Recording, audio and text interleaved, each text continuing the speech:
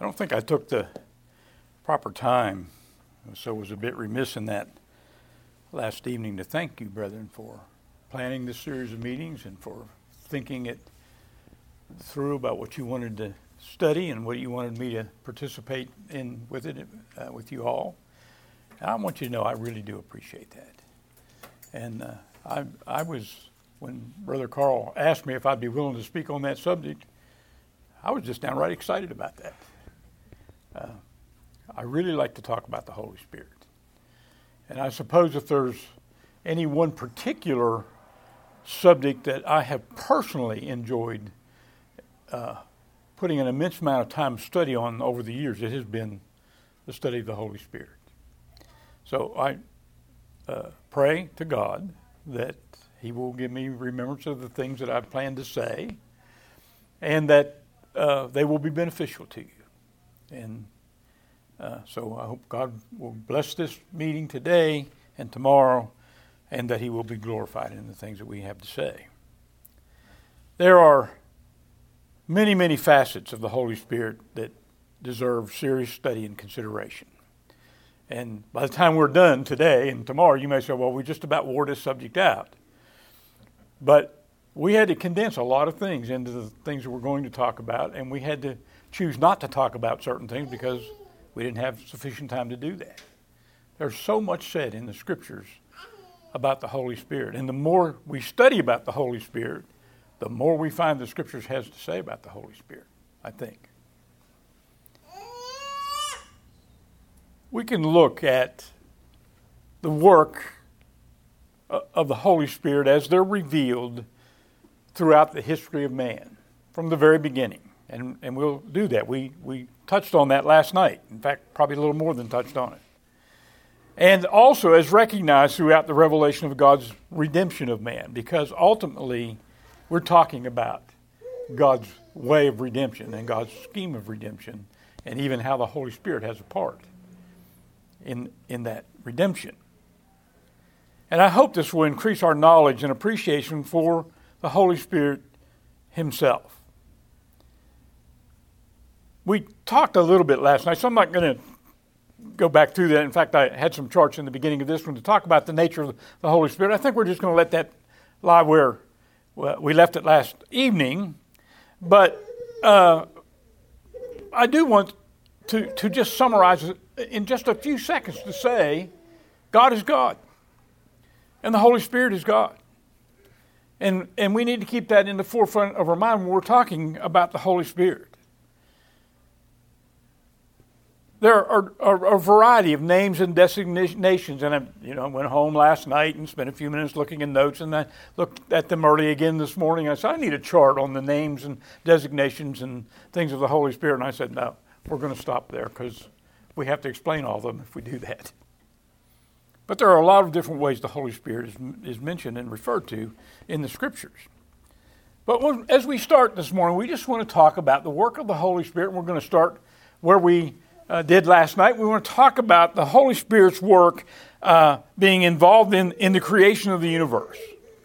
And sometimes when we talk about the Holy Spirit, and I just find that as people write on it, and as I look up sermons on it and listen to what people have to say about it, and even among the denominational world, it's not that there's not some emphasis on the Holy Spirit, but quite often they're misplaced emphasis or misunderstood emphasis. Before I got in the building today, I looked up something the guy was writing about, and what he claimed was he didn't need to memorize Scripture because the Holy Spirit supplied him with the knowledge that he needed whenever he needed it, so there was no need for him to memorize Scripture. Now, I really felt that was kind of a little bit arrogant, and I just posted on his thing, wow, that's incredible. And I want to know if the Holy Spirit's going to tell him what I meant when I said, well, that's incredible. I mean, if you think about that. Many want to discuss and limit the Holy Spirit's work to a modern evangelical perception of miraculous works. And we're not really going to spend a whole lot of time on it. We're going to talk about its place in the things that we're talking about, and they're going to be part of that which we talk about today. But But I'll just say to you, this can be as erroneous as limiting the work of the Holy Spirit to the revelation and confirmation of the New Testament. Sometimes that's what we do. We say, well, this is what the Holy Spirit did, and he was done with that in the first century, and we just kind of retire him and forget about him because that's the perception that we have. God used the Holy Spirit in the creation, and we established that last night from Genesis 1, verse 2. God's Spirit was hovering over the face of the water, and we talked quite a bit about that. In Psalm 104, verse 30, he says, you send forth your Spirit, and those, and they are created, speaking about the things of the heaven. God used the Spirit then in the creation of the heavens. Psalm 33, verse 6, and all this was done in conjunction, not separated apart from. We talked about the powers last night being united and they being one. This was done in conjunction with the works of the Word, and we talked about that from John. The Gospel of John, chapter 1, verses 1 through 3. And all things were made by him. And we coupled that with Colossians 1 in verse 16. And then what we see is that he was involved in the creation of man himself. And in the creation of the very first man. In Genesis 1, verse 26, he said, and God said, let us make man in our image. And the us was introduced in verses 1 and 2. So let us make man in our own image. And so from the very beginning, the Holy Spirit was at work. And his work continued, especially as God began to methodically reveal his plan of redemption for mankind. And as I mentioned just a few moments ago, basically it's all about the redemption of man. It's all about God's, what we sometimes refer to as the scheme of redemption. He is involved in that. So much of what we're going to say as we progress through this lesson today has to do with his plan to accomplish that goal of the redemption of mankind and what part he has in that redemption.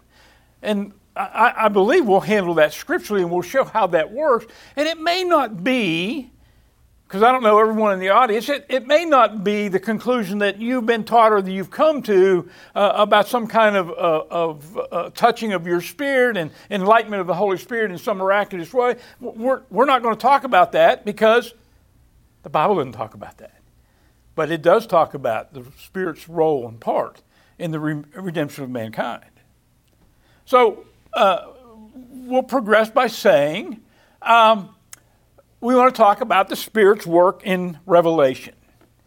Was he involved, for instance, in revealing in the Old Testament? What do we find out, about inspiration in the Old Testament? Well, in Old Testament times, the prophets spoke as they were moved by the Holy Spirit, meaning they were inspired of God. And that's part of what Paul says as he writes to Timothy, all Scripture is given by the inspiration of God. In 2 Peter chapter 1 and verse 20, Peter said, knowing this first. It seems to me he's saying this is important, knowing this first, putting this first, that no prophecy of Scripture is of any private interpretation. For prophecy never came by the will of man, but holy men of God spoke as they were moved by the Holy Spirit. That's Peter saying the prophets were inspired of God. They did not come up with their own ideas, their own prophecy. God gave them these things to talk about aforetime. And just for a good example is, let's just take David, for instance, in 2 Samuel chapter 23 and verse 2. And what we find is this is among David's last words. David is coming upon death. He's about to die. And these are some of the last things that David said. And notice that he says, and this is a claim to inspiration, he says, the Spirit of the Lord spoke by me, and his words were on my tongue. David is claiming God gave him the words that he was using. So the prophets were inspired. and the Spirit, we're told, was in them. Peter says in 1 Peter chapter 1 and verse 10, he says, of this salvation, and I just want to make the point here that the context is a discussion of salvation in Jesus Christ. So Peter's talking about that, and he said, of this salvation, what salvation? Salvation in Jesus Christ. In this salvation, the prophets have inquired and searched carefully, who prophesied of the grace that would come to you. Prophecy was telling about things that would come in the future, and especially in this case, and he said, of the grace that would come to you, searching what manner of time the Spirit of Christ who was in them, the prophets, in them was indicating when he, that is the Spirit, testified beforehand the sufferings of Christ and the glories that would follow. Now do you see, it really in a subtle way, he's just pointing, almost we sometimes say today something is a given. It's just stated, and he just states that as a matter of fact. It's kind of subtle, but what is he stating? He's stating the inspiration of the prophets that are going to reveal these things, and did reveal those things, and they didn't necessarily understand all the things they revealed. Peter says, they knew those things to tell you, and now you're discovering them. You know what they are. And so we say, for example, Isaiah 53, and what he said here in the last part of verse 11, Peter said in the last part of verse 11, he says, indicating when he testified beforehand the suffering of Christ. Well, who's the prophet that did that? I said, who is a prophet that did that, not who is the prophet that did that. In other words, this is an example. And we find it in Isaiah 53, he says, surely he has borne our griefs, carried our sorrows, yet we esteemed him stricken, smitten of God, and afflicted. But he was wounded for our transgressions, he was bruised for our iniquities, and the chastisement for our peace was upon him. And by his stripes we are healed. I won't go on into verse 6, but notice he says, by his stripes we are healed. So here he is prophesying of the suffering of Christ, being a good example. So the Old Testament prophets were inspired, by the Holy Spirit. But in New Testament times, we find that the Holy Spirit was to guide the apostles in all truth. And what do we have for an example of that? Well, we have what Jesus said to his apostles. And by the way, the context is the apostles in John 16. That'll be important for us to remember, although I may not remind you of that each time we use John 16. But it's the apostles in this particular case. And he said to the apostles, I still have many things to say to you, but you cannot bear them now. However, when he, the Spirit of truth, has come, he will guide you into all truth. For he will not speak of his own authority, but whatever he hears he will speak, and he will tell you the things to come. Another passage to consider there is John 14, verse 26. But the Helper, the Holy Spirit, whom the Father will send in my name, he will teach you all things, and he will bring to your remembrance all things that I said to you. Now, I didn't use that passage last night, but we can connect together the idea that we did express last night, that the same thing that the Spirit said, the Son said, and the Father said, they all three spoke the same thing. Just a little aside. So this the Spirit did. These things that we find in John 16 and John 14. And we referred last night to 1 Corinthians chapter 2 and the idea that the Spirit revealed the mind of God so that we know what the will of God is, and transferred that or relayed that to the apostles. And what we find in verse 12, now we, speaking of the apostles, have received not the spirit of the world, but the Spirit who is from God, that we might know the things that have been freely given us by God. These things we also speak not in words which man's wisdom teaches, but which the Holy Spirit teaches. Now I want you to notice something you see there. Not in words which man teaches, but in those which the Holy Spirit teaches. He's talking about words. You know what he's talking about there? Plenary inspiration. That's what he's talking about. And I know there's at least 3 different ways to say that word, so you just choose it the way you want to use it. It's not only the message of ideas given, but it's the very words that God wanted used to reveal to us what His will is. And we could go, we're not going to do that, but we could just refer to, sometimes there's an argument made in Scripture on the very tense of a verb. That tells us something about the exactness that the Holy Spirit intended to use when He was giving us the message. That also tells us we need to be very careful about what we do, or even how we might try to interpolate sometimes the words of Scriptures. So these revelations were passed on to us through the written word. And that's what we have when we have the Bible. Those things which the Holy Spirit revealed, laid out to us, written down, and down through time we have had them handed down to us so that we know what the will of God is. And thus, the Holy Spirit's role in redemption of man included His work of revealing the will of God. But that's not His only work. He's not done when He revealed the work of God. But it was also a part of His work not only to reveal the Word, but to confirm the Word that was revealed. It had to be something, anybody can come, and I'm finding that all the time. People can just say, this is what God told me. I woke up this morning and God had a message for me. I've got a message from God for you, kind of thing. And I'm saying, well, how do you confirm that? Well, that would have been true even for the apostles if they just said this is so. There had to be a way of confirmation. And so we have the work of the Holy Spirit in confirmation. Even in confirming that Jesus was the Christ. Jesus was verified by God through the miracles which He performed. Very similar to the things that He did to confirm the word of the apostles as they came along.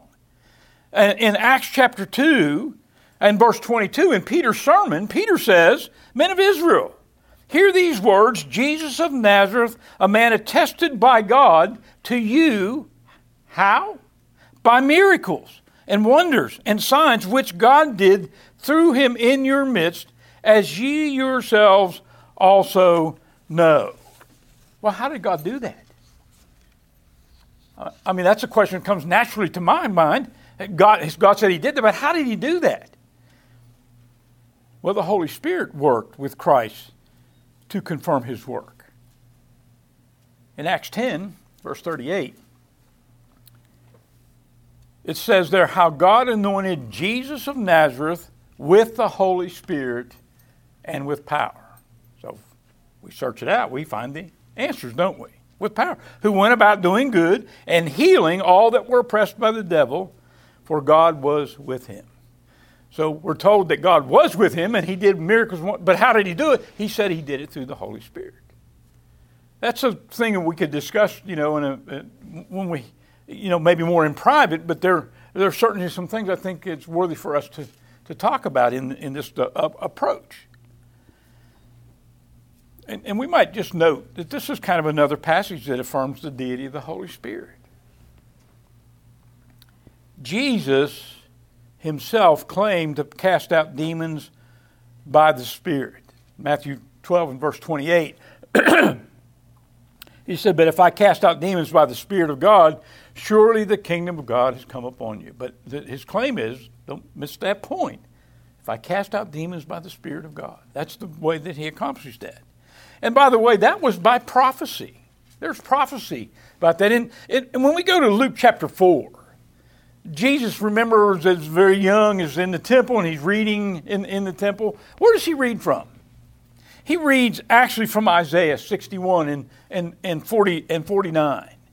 And what it says there, the Spirit of the Lord is upon me. Now, when he finishes there in verse 21, he says, today this scripture is fulfilled in your hearing. In other words, I'm the one. This is who it's talking about. But notice what he says. The Spirit of the Lord is upon me because He has anointed me to preach the gospel to the poor. He sent me to heal the brokenhearted, to proclaim liberty to the captives and recover the sight of the blind, to set at liberty those who are oppressed, to proclaim the acceptable year of the Lord. Then then it says He closed the book and told me the answer. But if you look at this, He's saying these things are going to be fulfilled through Jesus Christ.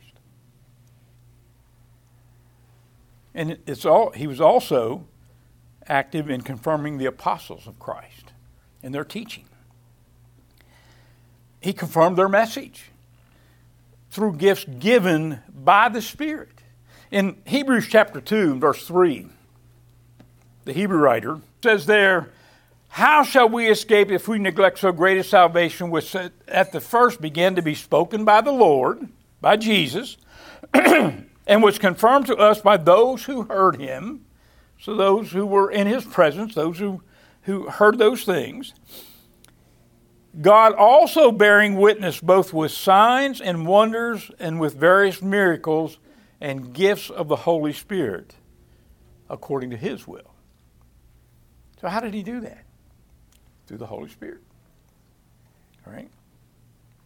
And Paul says as they traveled about proclaiming the gospel, as he did that. Romans chapter 15 and verse 19.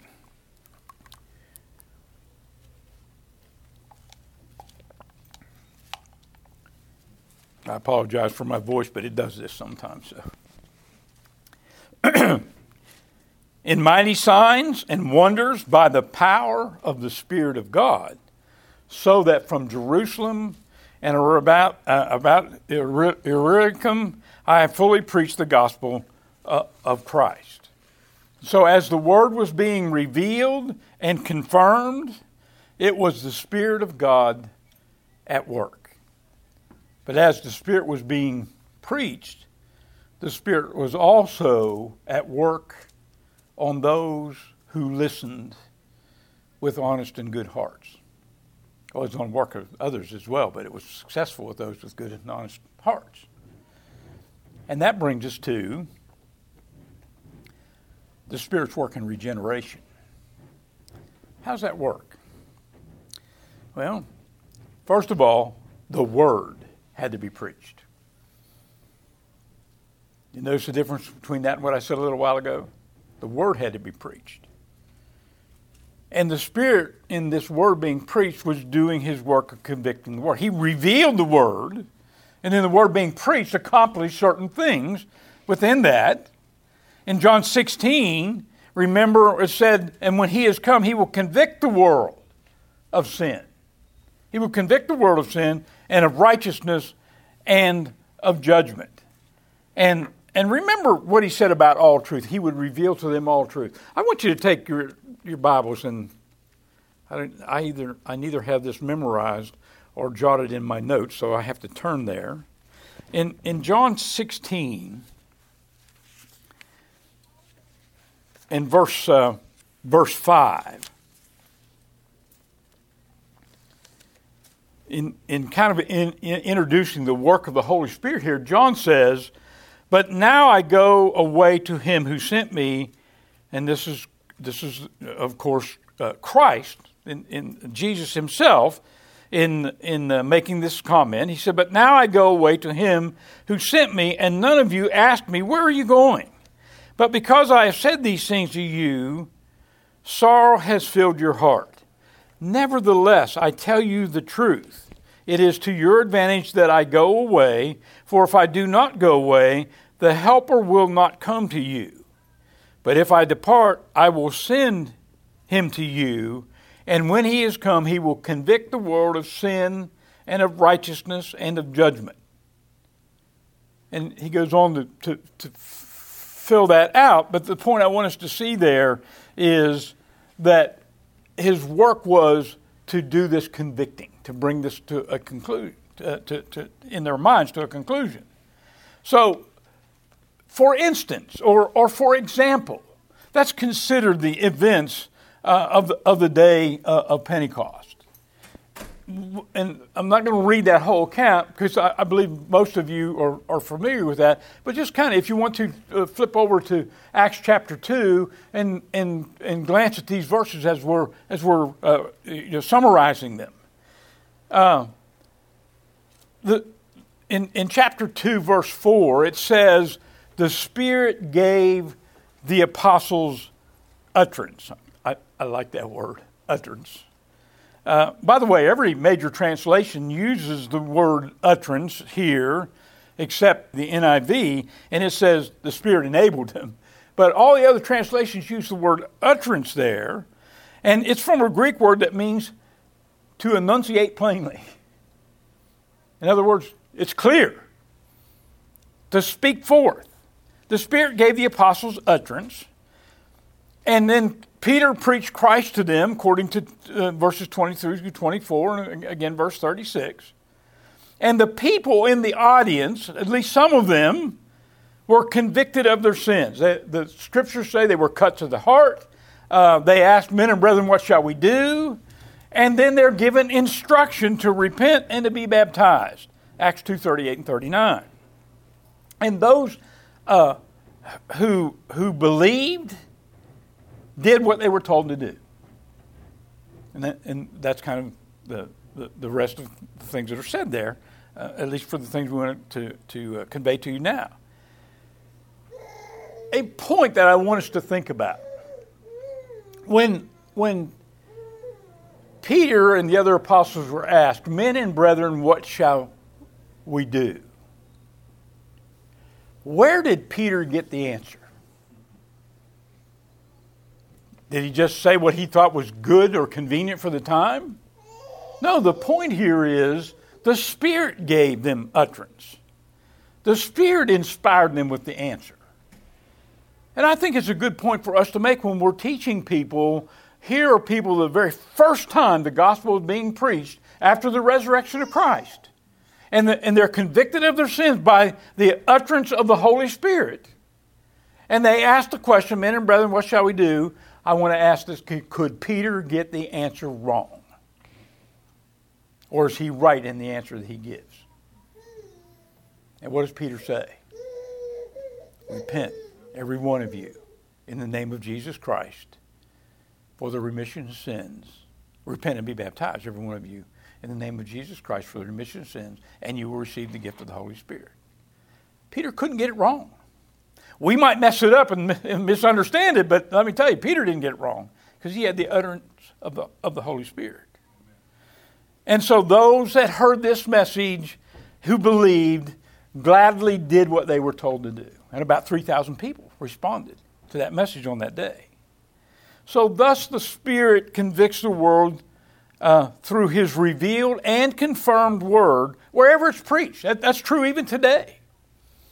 And those with honest and good hearts will bear the proper fruit. That kind of go back to the parable of the sower, Luke chapter 8, and those are that's the good ground as the result of that. So, as the word was obeyed, those who obeyed the Spirit's word were baptized. And in their baptism, they experienced the washing of regeneration and the renewing of the Holy Spirit. In Titus chapter 3, let's take a moment at this passage. In Titus 3 and verse 4, it says, "But when the kingdom of God our Savior and His love toward man appeared," verse 5, "not by works of righteousness." Isn't this a kind of a favorite passage of denominations to say, not by works of righteousness? And in that, it's an effort to eliminate any activity or obedience on our part often. But let's look at that passage a little more closely. "Not by works of righteousness which we have done, but according to His mercy, He saved us." How? Through the washing of regeneration and the renewing of the Holy Spirit, whom He poured out on us abundantly through Jesus Christ our Savior, that having been justified by His grace, we should become heirs according to the hope of eternal life. Now, let's think about what Paul says here for a second. Paul says here, actually, the washing, that's baptism, is not a meritorious work accomplished by us. I think everyone would be in agreement with that. He says the washing of regeneration and the renewal of the Holy Spirit is justification by grace. So if you want to know what justification by grace is, Paul tells us right here, it's the washing of regeneration. It's what God set up, and this is the way he set it up to do it. You know, there's a similar passage making essentially the same point elsewhere in the Scriptures. In 1 Corinthians chapter 6, in verse 11. And such were some of you, and that's after giving a list of some egregious things that people were guilty of doing. The kind of people we were before we became Christians. But he says, and such were some of you, but you were washed, but you were sanctified, but you were justified in the name of the Lord Jesus and by the Spirit of our God. Same elements in this passage as in Titus 3. All right? And thus they were being born again. They were being regenerated, not of water only, but of water and the Spirit. And isn't that what Jesus said in John chapter 3?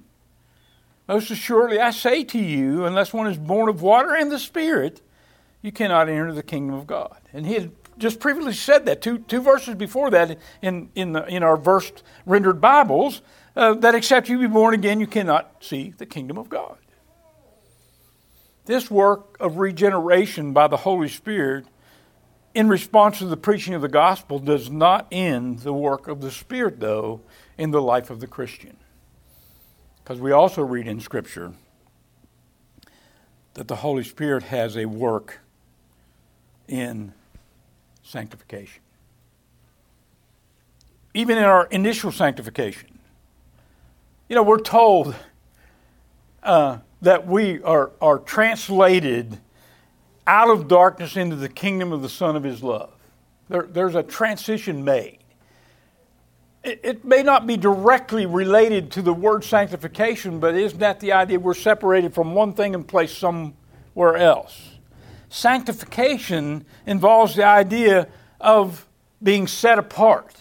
And really the idea of being set apart for a purpose, and the purpose is for a holy use. If we don't get anything else done in our study about the Holy Spirit, I hope we can conclude to say all these things about the Holy Spirit has a lot to do with our being a holy people and our being a people that are pleasing to God because we are to be holy like God is holy. And that has to do with even the temple that we are for the Holy Spirit. It means to be set apart, to be consecrated. Sanctification began in conjunction with our washing and justification.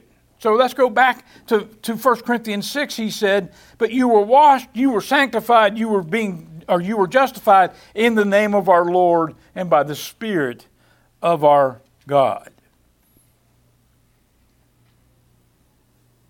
And so in obedience to the Word of God, we are sanctified by the Spirit.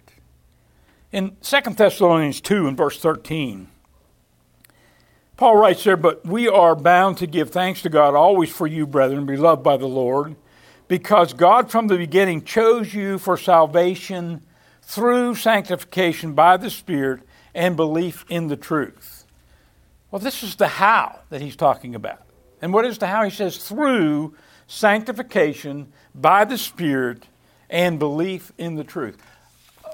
They're inseparable. Sanctification by the Spirit and belief in the truth are inseparable things. But that's how God chose to accomplish that.